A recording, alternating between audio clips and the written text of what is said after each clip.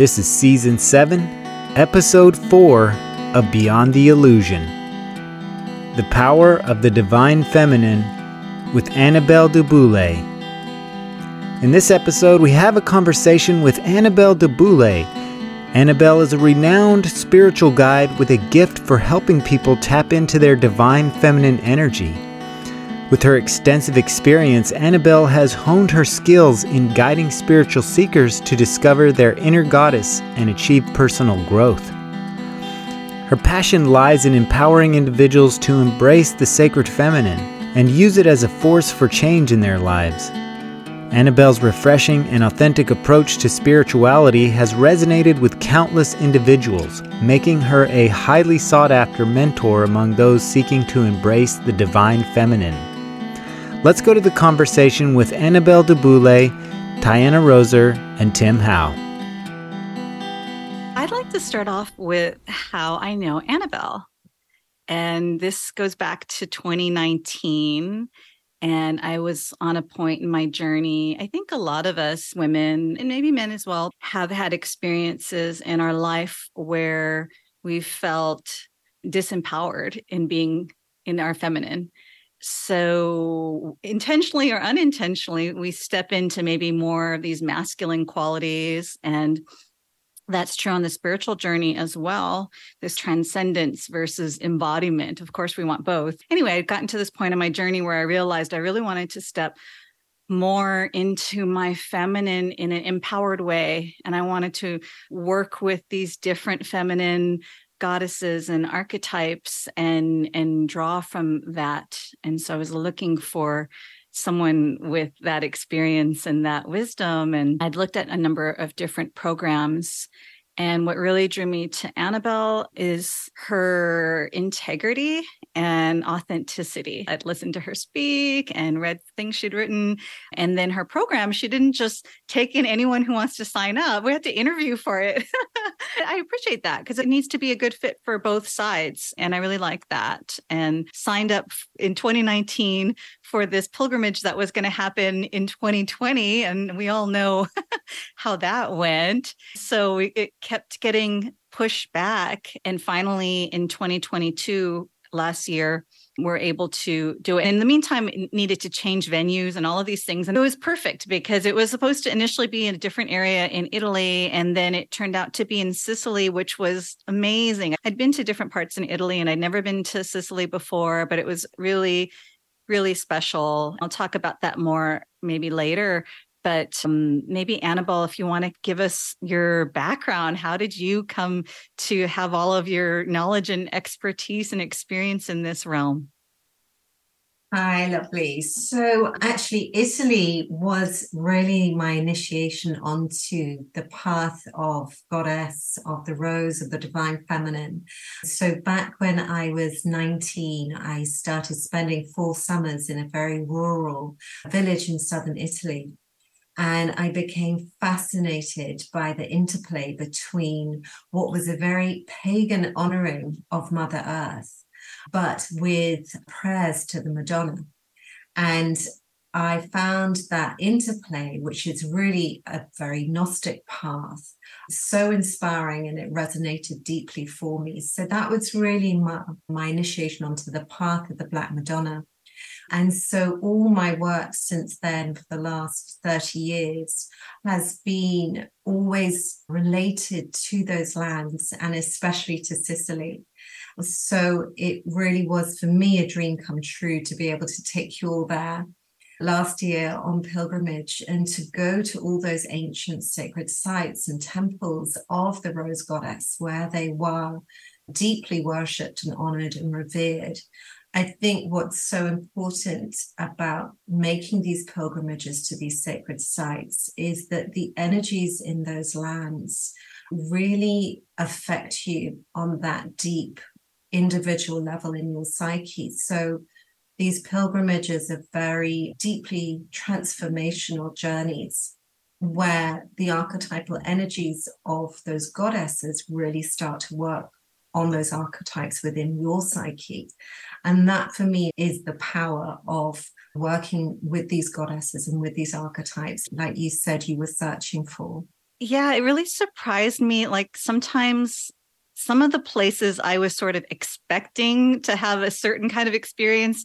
And then I felt like, oh, I didn't really notice anything. And this, of course, true for the spiritual journey, like letting go of all of our expectations. Whenever I was not expecting something, it was crazy how intense some of the places were, how much it brought up within me, and how I was able to relate to those goddesses and parts on my own, in my own life and on my own journey, and how those energies were interwoven. Actually, it was my first pilgrimage and I wasn't sure what to expect. Honestly, I've been on mostly a solo journey for a long time. And part of the thing about we're staying in rooms with strangers, other women on a spiritual journey, but people we have never met before. I think it goes back to you that the group was so amazing and we were so cohesive. And I just couldn't imagine how that could have fallen into place any better than it did. It was so, so beautiful how connected we all were.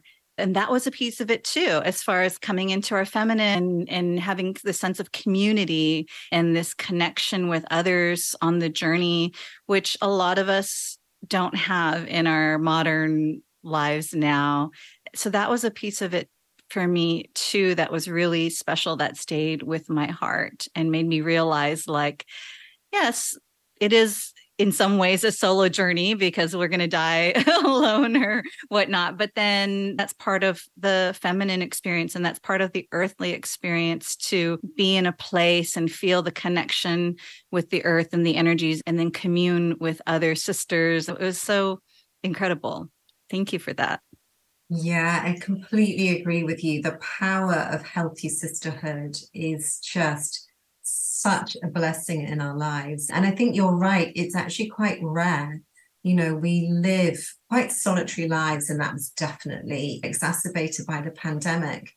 And I think finding other sisters who are of a similar stage on their path of soul development and really feeling witnessed by them and honored and supported, feeling that love and compassion and that understanding is such a gift and a blessing that we so need in our world today. And also, I always find from facilitating sacred circles as sisters that it's so fascinating to watch how we can trigger each other and we can mirror each other and we can project onto each other. But ultimately, I really truly believe that we've contracted as souls to come together for that deep work, that deep soul work. And whatever happens on a pilgrimage or within any kind of gathering like that, that is held within a safe container, is that people are transformed. They do experience healing, even at the times when they might have to look at those shadow places within that are getting triggered, or any fear and resistance that comes up. But ultimately, by the end of that journey, they are reborn. You know, they are completely reborn into the next spiral of their lives, and usually with a deeper strength, courage, self-knowledge, and wisdom that comes from that deep sea diving. It was interesting too, the contrast, because maybe Sicily, compared to some other places in Italy, might be more conservative or old world, or have a little more of that patriarchal values. And so for us to be stepping into and honoring the divine feminine, there were definitely some experiences, like one hotel where we stayed, and there was like this whole football team of men, and there was this really different energy. And a few times when we went to places, that patriarchal energy kind of butted heads with us, and you really embodied this empowered like being able to be really soft and open and present when it's appropriate, but also if somebody's stepping to our boundaries, you could just put that energy. I really liked seeing that. You know, it was very helpful because, of course, we all have our own inner patriarch, and so to work with those energies and see how, for me, sometimes with the feminine, I veered into this like more weak feeling feminine, and so there's a strong feminine that's not manipulative or some of these other negative connotations. It was really helpful to see you embodying and expressing for us. Oh, that's so great. I love the way you describe that. And yeah, for me, that is that real wise woman warrior archetype that we all have within us. And like, as we grow through all of life's challenges, we really harness that incredible strength and courage that dwells within each of us. And it is completely possible to be in your feminine flow, to be conscious of coming from a place of an open heart and compassion, and be fully in your warrior and hold very strong boundaries against, like you said, that kind of patriarchal, intrusive energy. And it's, again, this is something I find so fascinating whenever I kind of gather with really strong women and we are in ritual or ceremony and we are just fully embodying the power of the feminine and the divine feminine, that energetically always attracts the opposite energy. It always attracts that patriarchal edge coming at us, because the men, the souls who are embodying that patriarchal energy for us really are so triggered by our empowerment that it does create this energetic exchange really. And so I always feel that whatever we're doing on that individual level and within our small circles, we are having a huge energetic impact on the collective. And you can see it manifesting all the time. And you're absolutely right. I mean, that was a fascinating part of the pilgrimage playing out the entire time. And I was definitely being really challenged to be in my warrior and to protect that sacred container for all of you against those kind of patriarchal threats that were coming at us. Now, because we have Tim here, and I want to include Tim in the conversation. So we were talking about these divine feminine things. And when we're talking about the patriarchal energy, like I said, we all have that within ourselves. Doesn't matter if we're in a male body or female body. And so, yeah, how do we include Tim in our conversation? We're not just talking about those that are in women's bodies, right? We're talking about men can work with the goddesses as well. Absolutely. I think it's so important because I work in a very Jungian way. So I'm all about the anima and the animus and creating that sacred marriage, that sacred union within each of us. So each of us has a male and a female part of us. And I think it's just as important for the men to work with this feminine aspect and this divine feminine aspect. But what I also really see, and I don't know if this resonates with Tim, I would love to hear your views on this as a man. But what I see is a lot of men struggling to be fully in their power while simultaneously engaging with this feminine aspect of themselves. I think it's really hard for men at the moment. There isn't like a blueprint of how to be fully in your, what I call like your hero warrior self, and also be open to that feminine part of yourself. So I would love to hear from Tim around that. Oh, yeah, absolutely. You're good at this. You kind of flipped it around and put the question on us. So, yeah, I think it is a challenge for men right now, especially men in Western cultures where we're expected to behave in a certain way and even think a certain way. And so we have expectations put on us from a very young age about what's proper behavior. And I think that really influences, people, many of men's life decisions. And not always in a positive way, right? Because if an opportunity comes to you in the form of that may make you appear a certain way, you may not take up that opportunity, which is really unfortunate. So, for example, anything that might threaten your sexuality, your appearance to the society as a whole, about how you are as a male, right? So if we don't consider the female aspect of ourselves and actually accept that we are both, we're males and females at the core of our being, then if we don't accept that, then we tend to, I think, act out in certain ways that are inappropriate. And I've seen this a lot with people I know, with myself, with a lot of people. And it always comes out, for males especially, it comes out as anger, right? But I think anger is just masked frustration. Not always, but in many cases, anger is masked frustration in the fact we're feeling things and we're living a certain way that we can't, well, I don't know what the word is, but it's almost like we can't unify our expectations and what we really want to do, right? Because at our deepest core, and it's funny, I'm going to use this example, it's a really crude example, but it's this thought where I have these biases in my mind where I see certain people a certain way because of what I just expect from out of them, just from their appearance, right? So for example, we met a person, he was really into guns. He loved guns. And so immediately in my mind, I categorize this person as a person who is probably extremely conservative. Like he probably votes a certain way. He probably behaves a certain way. He probably has all these things, right?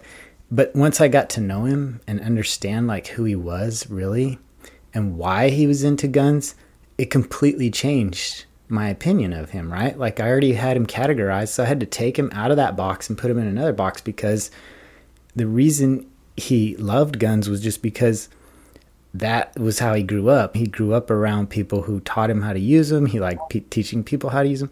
It wasn't like anything nefarious about him. And he said this to me, and it made me really kind of think. He's like, anyone who has a gun, they don't want to really kill anyone. That's the last thing they want to do. But they want to be able to know that they're safe. And I thought, wow, that's a really interesting perspective. It's just that he's taking it to an extreme, right? Like he really wants this feeling of being safe. He wants this, and that's what everybody wants. Everybody wants to feel safe and secure. And so that was his reasoning behind being into guns. And I thought, wow, that's really interesting. He's kind of a softie deep down. And I was like, there's this aspect of him that I didn't know until he said that to me. So I feel like that is essentially what happens with a lot of males. We have these feelings, like these tender feelings, like we're sensitive, just like women. We're just as sensitive as they are. But we have to externalize this. We have to make this appearance that we're not sensitive, that we don't have those aspects, that we're like these really tough people who can handle anything. And that just isn't true. So I think what you said earlier about keeping an open heart, keeping just that attitude, that emotion, that feeling of like, hey, I can be open, I can be vulnerable. It's okay. Like because we all are. I think that can go a long ways for men, especially because for me, it's like one of my kind of like golden rules now that when I come across like a decision or like a contemplation that I can't come to an easy resolution, so that maybe there's like some tension in my life or in my mind, there's some decision to be made, I always come back to this really simple rule. And it's like, what would I do if I were just trying to be kind, if I were just trying to be loving, if I were just trying to be accepting? What would the behavior be then? And so you take that really simple, essential rule, like, how can I just be kind here? And it makes something really complicated super simple. That's what I always try to go back to. And that's a very feminine aspect. That's a very feminine quality, is like being kind and loving. That's like so easy. You know, it really is easy if you think about it, but life is complicated. So, well, that's my perspective. Wow, that is so beautiful. It really reminds me of something I heard last week. And this woman said, whenever you have like one of those shadow thoughts or judgments, is to just immediately say, I forgive myself for that thought and I return to love. I return to love. And yeah, you speaking just so reminded me of that. And it's beautiful, like for me as a woman, to hear a man voice all of that and share all of that, because that actually takes a huge amount of courage to go to those places of vulnerability and share that. And I think the more and more men can speak publicly like this, the more they'll feel safe to. Yeah, great. Thank you. Yeah, absolutely. Yeah, thank you. So I was kind of curious. You mentioned earlier that you had spent time in southern Italy as a child. And so from that point, did that really influence what you consider to be like your spiritual journey? And maybe you can elaborate on what that was like for the remainder of your life until now. Yeah. Yes. So I actually started going there when I was 19, and I had an Italian boyfriend for 5 years, and he was from a very rural village in southern Italy. So we spent all our summers living there. And as I was saying at the beginning, that really was my initiation into becoming fascinated by this path and this interplay, this Gnostic path. And at the same time, I was studying my first degree. And as part of that English degree, I had read all the Greek myths and I'd been studying the medieval mystics. And at the same age, 19, I remember calling my father, who I had these amazing philosophical discussions with, and saying, why is God male? That was kind of like the birthing of my feminism, really. And I have since been on a 30-year quest exploring that question. And after Italy and being initiated onto the path of the Black Madonna, who's this later embodiment of the original Black Earth Mother Goddess, I then went to Peru and I was working, volunteering with the orphans out there. But I was living in the house of a shaman and I traveled all around Peru with him and did some amazing ceremonies and ayahuasca in the jungle in the Amazon with one of the last tribes there. And that was really my initiation onto the path of Pachamama, of really honoring Mother Earth. And then when I returned to London, I went back to university and I did my master's and 2 years of my PhD research. And I focused on researching ancient paganism and Gnosticism and Christianity. And I really began to strip back the layers of patriarchal manipulation and appropriation of these ancient teachings, which from a sociological point of view, I could see had been done by patriarchal religion in order to predominantly control women in society. So as I began to peel back these layers of distortion and get to these, arrive at these original Gnostic teachings of early Christianity that are actually founded on millennia of pagan mythology, I really found my path. But at that point, it was more of a left-brain academic path. So in 1999, I gave birth to my daughter, Sophia Mary, and she was born requiring life-saving surgery and another 11 operations. So she was the one who actually came in as this very ancient, wise soul to initiate me onto a very lived, embodied experience of that repeated sophionic descent and ascent of the soul.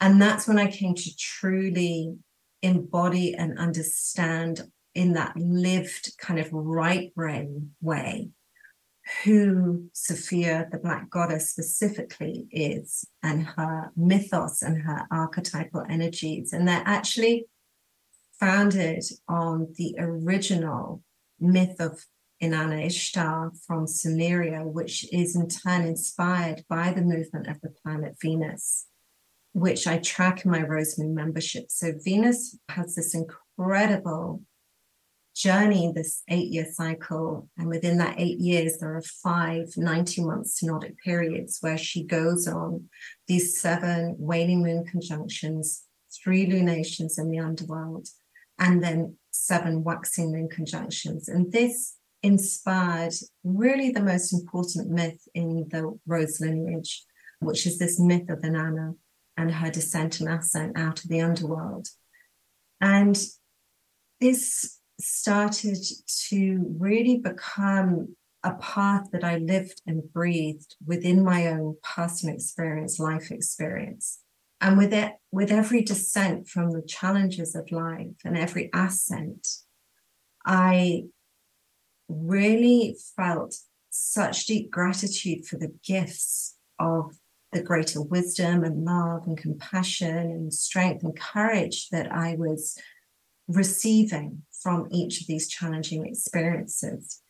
And so I channeled all my postgraduate research and these life experiences with my daughter into my historical witch family's novel, The Serpent's Tail, which is set in the village in Italy where I lived. And I'd had my second daughter at that point, and I was pregnant with my son, and we just moved down to Glastonbury, Avalon, where I'd been coming for 10 years. And I gave a talk at the book launch to hundreds of people, and I was like, this is what I've learned, and it's through the darkest times of your life that, you know, you find the greatest gifts and you're reborn back into the light of wisdom. And it was like I'd thrown a gauntlet down to life. And specifically to Avalon here in Glastonbury, the Isle of the Dead, transformational rebirth. And 3 months later, I gave birth to my son, who was born with an even rarer syndrome. So he was born unable to breathe, feed, speak, or smile. And he spent 5 months fighting for his life in intensive care.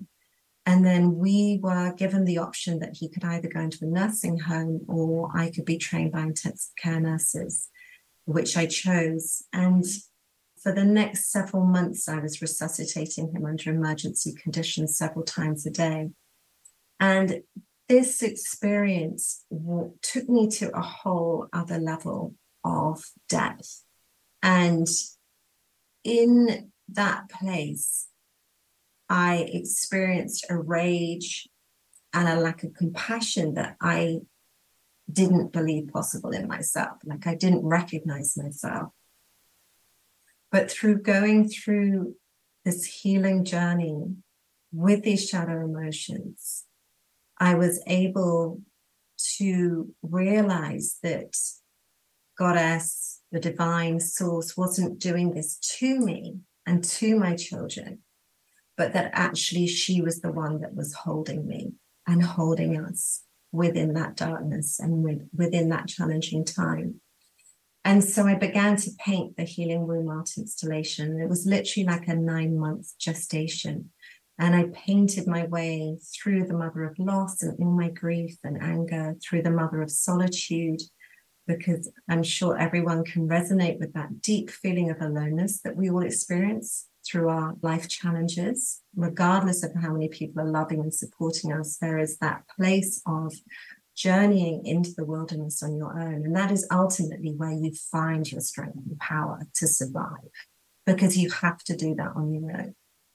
And then I came through into the Mother of Healing with Bridget, the Rose Celtic goddess, and back to Kuan Yin, the Mother of Compassion. And I was able to feel compassion again. And when Zach was 9 and Sophia was 19, so the kind of magical completion of those cycles, I founded the Avalon Rose Chapel in Glastonbury on Beltane in 2018. And that for me felt like this incredible culmination of those 19 years of journeying with my children and all those years beforehand of journeying with Goddess and all these myths and archetypes.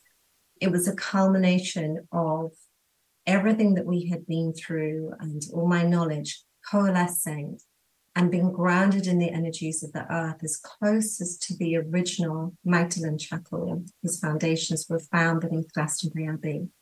And that created a sacred container for the first time for the true Gnostic teachings that weave together these lineages of the Rose and the Celtic Druidic here on the Holy Isle of Avalon. And then, as Diane was saying, when the pandemic hit, I had to close those premises, but through this incredible series of synchronicities, I was able to purchase this incredible chapel on the Isle of the Dog in the Great Lake of Avalon, beneath the dog star Sirius. And so this sacred space is now the container for the teachings that I share on what I call the Avalon Rose lineage. That was a beautiful journey. I was thinking about how, it's really helpful to kind of study these myths and the Venus cycle. And I really like the word initiation, because it's not something that we always talk about, because we don't have a lot of ceremonies in our society anymore. It's very secular. We don't see our life in that way as these cycles. And so, like you said, when the difficult things happen, it just seems really unfair. We feel really lost, versus when we study these myths and these cycles, we realize that that is part of the journey. That is part of the human experience. And like you said, when we go down in the depths, that's where we gain a lot of our inner strengths and our deep insights and inner gifts. And so it really helped me, because I hadn't really studied any of these myths and these goddesses before, or the Venus cycle, or all of these things, but to be able to relate our lives to that, the cycles in our lives, and put that into perspective, I think is so helpful. We're so disconnected from that now. And to realize that we're not alone in our pilgrimage. We all had different backgrounds and different stories. But again, you can still see those cycles flowing through regardless of whose life or what story. And to be able to apply that and to feel connected to one another really, really helps support us through our journey. Yeah, absolutely. I so agree with you, love. I do. I find like the myths, and especially this archetypal descent and ascent of the soul, is just so reassuring. And like you say, everyone resonates with that. Everyone, every soul goes on this journey repeatedly through each lifetime. And there is so much to be gained from the utter trust and surrender to the journey, because we know if we're on that downward spiral, that there is only one way after that. We're going to come back up, and just trusting in the rebirth is one of the most empowering things, because then we can surrender to whatever shadow experiences are moving through us. Because I think it's the resistance against the shadow experiences that causes a lot of the trauma within that experience. But if we surrender and trust in the rebirth, then I think we are reborn much more quickly through that experience than if we resist it. Mm-hmm. Yeah, absolutely.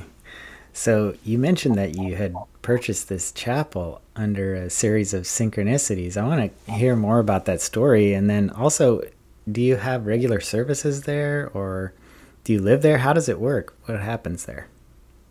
So the Avalon Rose Chapel is a retreat center. So it's available to hire for groups of up to 12. And we come here, and then when our guests aren't here, and then I also run retreats here myself. But it is the most incredible sacred container. And it was just amazing what happened, because I'd been renting for a couple of years during the pandemic, and I was looking to buy.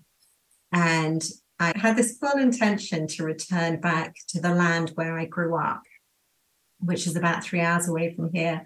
And I put an offer in on a house, and it was all going through. And they pulled out literally the night before we were going to exchange contracts. So I was like, oh my goodness, what am I going to do? And I was under a time pressure to get it done legally in the UK.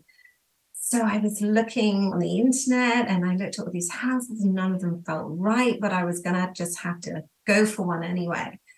And then I changed the map search, or the map search changed itself on Google, and this chapel just pinged up. And it was like 10 times better than any other house I'd looked at. And it was back in the next door village to where I'd first lived when I'd moved down here. So back in the land that I feel is the land of my soul down here. And I knew before I even stepped in the house that it was the one, that I was being guided there. And then I walked in, and the woman who'd been the guardian of it for 10 years had all the same books, research books, all the same artwork, statues, and I knew immediately she was on exactly the same spiritual path. And I just began to cry. And the estate agent was just looking at me like crazy woman. And then it all just flowed with such ease and grace. But it really was a very strong, energetic handing over of the guardianship, really, to us. And she gifted me some beautiful artwork. And then when the first day of owning it, I walked into the garden, and there were these 4 crow feathers that had been placed, I think very ritually, in the garden on the land. So I feel so deeply blessed. I know that it was very set up by spirit. And now it feels such a blessing to be able to offer the sacred space for other people to use, because the energies are so incredible. Like the Michael ley line, I'm literally sitting on the Michael ley line. So it flows through Glastonbury Tor, and then through this chapel, through St. Michael's Church, and then to Boromont, the sacred hill mound near here, which is like a smaller version of the Tor. So the energies are incredible. They're deeply healing. And it is a real blessing for us to be able to gift the space for groups to come here and really receive from these energies. Can you explain what the Michael ley line is for people who are not familiar? Yeah.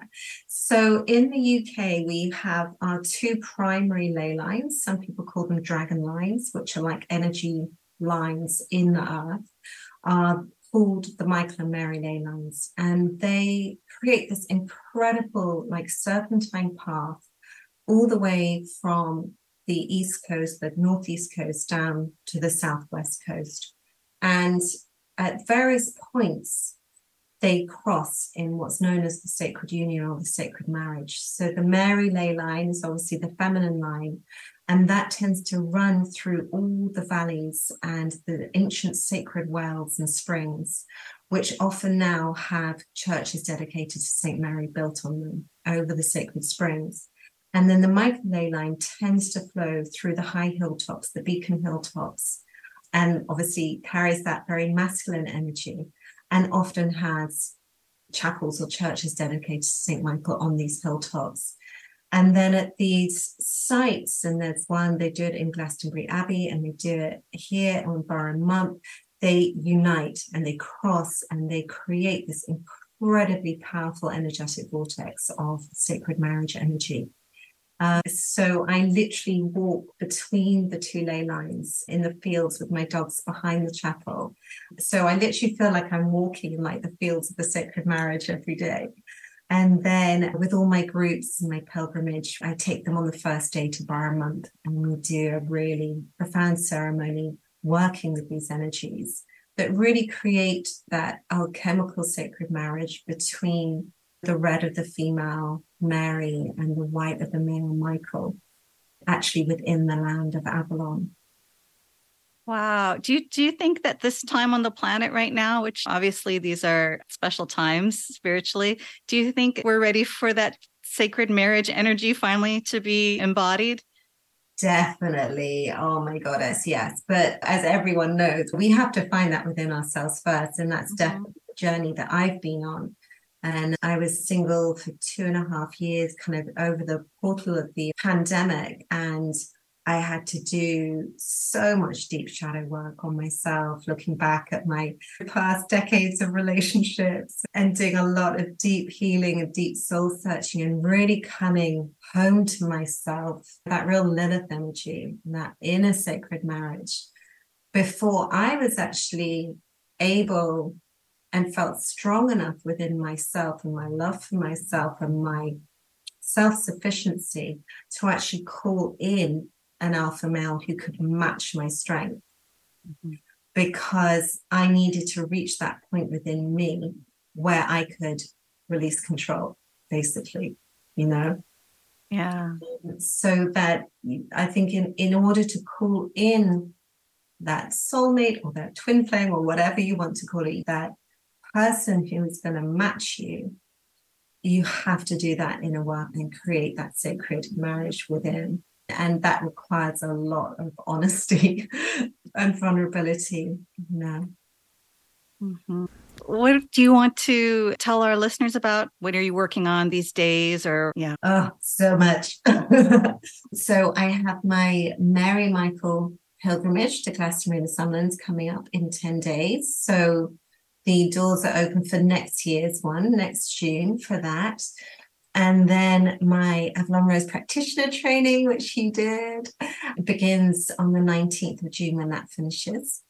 And that's an incredible invitation to really, harness your soul gifts and for me to empower you to unite your innate soul gifts, your lived embodied gnosis with the practitioner, the transpersonal techniques that I share with you and the Rose Lineage Mysteries in order to take those teachings out for the healing and empowerment of women ostensibly. So that I feel really passionate about.